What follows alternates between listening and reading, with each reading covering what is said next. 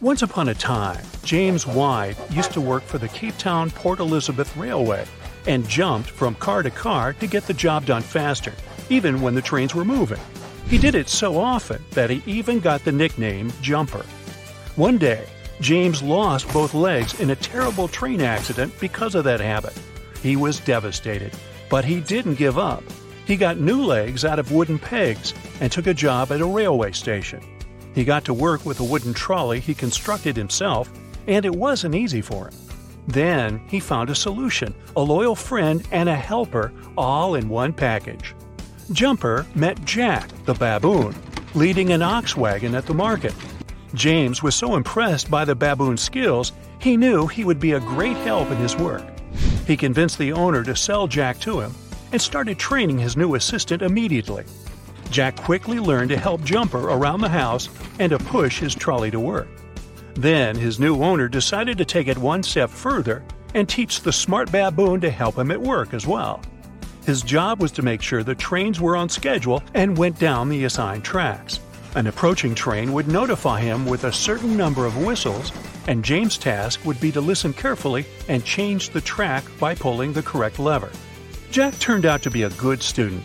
First, he learned to pull the right lever when his owner would show him the number with his fingers. Then, he learned to recognize the pattern of whistles and do the job himself. He also helped with the station's garden. James could completely rely on his smart assistant and just relax while Jack was on duty. They were working as a great team until one day, a posh passenger traveling through the station noticed a baboon was in charge of levers. After a complaint, the railway officials sent a manager to the station to fire James, as he had never informed his bosses his assistant was not human. Once the inspection arrived, James managed to convince them to give the baboon a chance to show his talents and then make the final decision. The managers agreed to it and were so impressed they officially hired Jack to work for the railway and even gave him a salary of 20 cents. It was all happening in the 1880s, so the pay wasn't that bad. Jack worked for 9 years without making a single mistake until he passed away. He became a real celebrity and had many fans among passengers and the locals. He loved his master a lot and would make people go, "Ah," as he embraced James around the neck with his arms. Beautiful Jim Key was another super intelligent animal that went down in history. His owner, William Key, loved all animals, but especially horses. He became a self-taught veterinarian and a trainer and decided to take up horse racing. He bought an Arabian mare named Loretta, which used to be a famous circus horse. Loretta soon gave birth to a foal, and William was hoping it would go down in history as a powerful racing horse.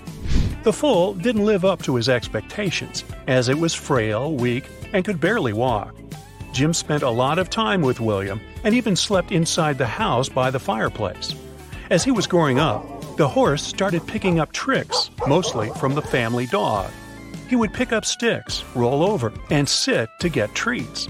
William's wife, Lucinda, was the first to discover Jim had other talents as well. He learned to answer yes or no questions. Jim would nod his head up and down when someone asked, "Would you like a piece of apple?" He would shake his head from side to side when someone would offer him to go outside in rainy weather.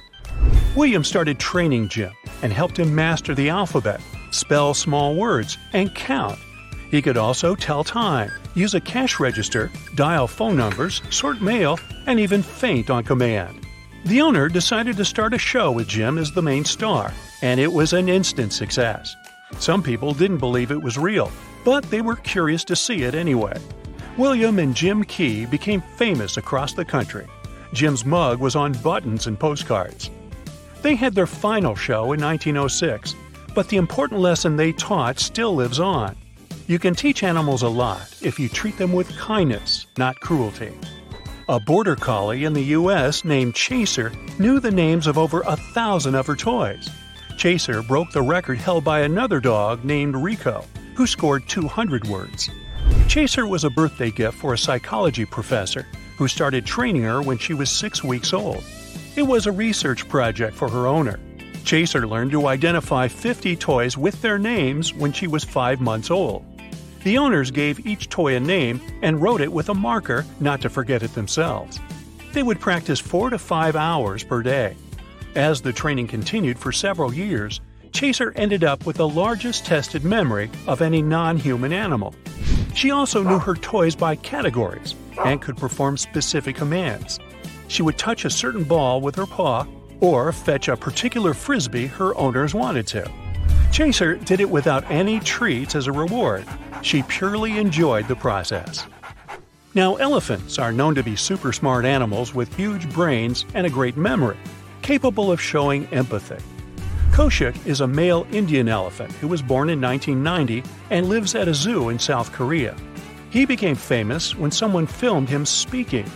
Well, in fact, he imitates words just like parrots do, but it's not something you would expect from an elephant.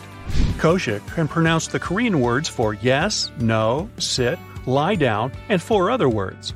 He puts his trunk inside his mouth and shakes it while exhaling to change the tone and pitch of the sounds he produces. If you can whistle with your fingers in your mouth, it's a lot like that. Researchers don't know if Koshik actually understands the meanings of any of the words he knows, and they have a theory that he learned to speak like this because he was separated from other elephants when he was 5 and had to cope with loneliness somehow. Coco the gorilla became an international star as she mastered sign language. She knew over 1,000 signs and was able to understand 2,000 words in English. She made it to the cover of the National Geographic magazine twice.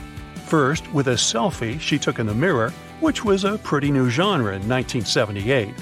For the second time, she was featured in a story about her and her pet kitten. Coco was born at the San Francisco Zoo in 1971. A researcher started working with her when Coco was 1 year old. Working with her helped scientists conclude that great apes have language skills similar to human offspring. Coco also showed emotions similar to human ones.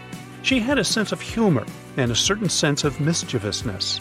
Once, Coco didn't like an interviewer, so she called her a toilet using sign language. Octopi are master escape artists. They can pop lids off jars, compress their bodies, and climb out of tiny holes. Otto the octopus from Germany went further than that and learned to short-circuit the entire electrical system at the aquarium. The employees couldn't understand what was going on, so they decided to stay over at night.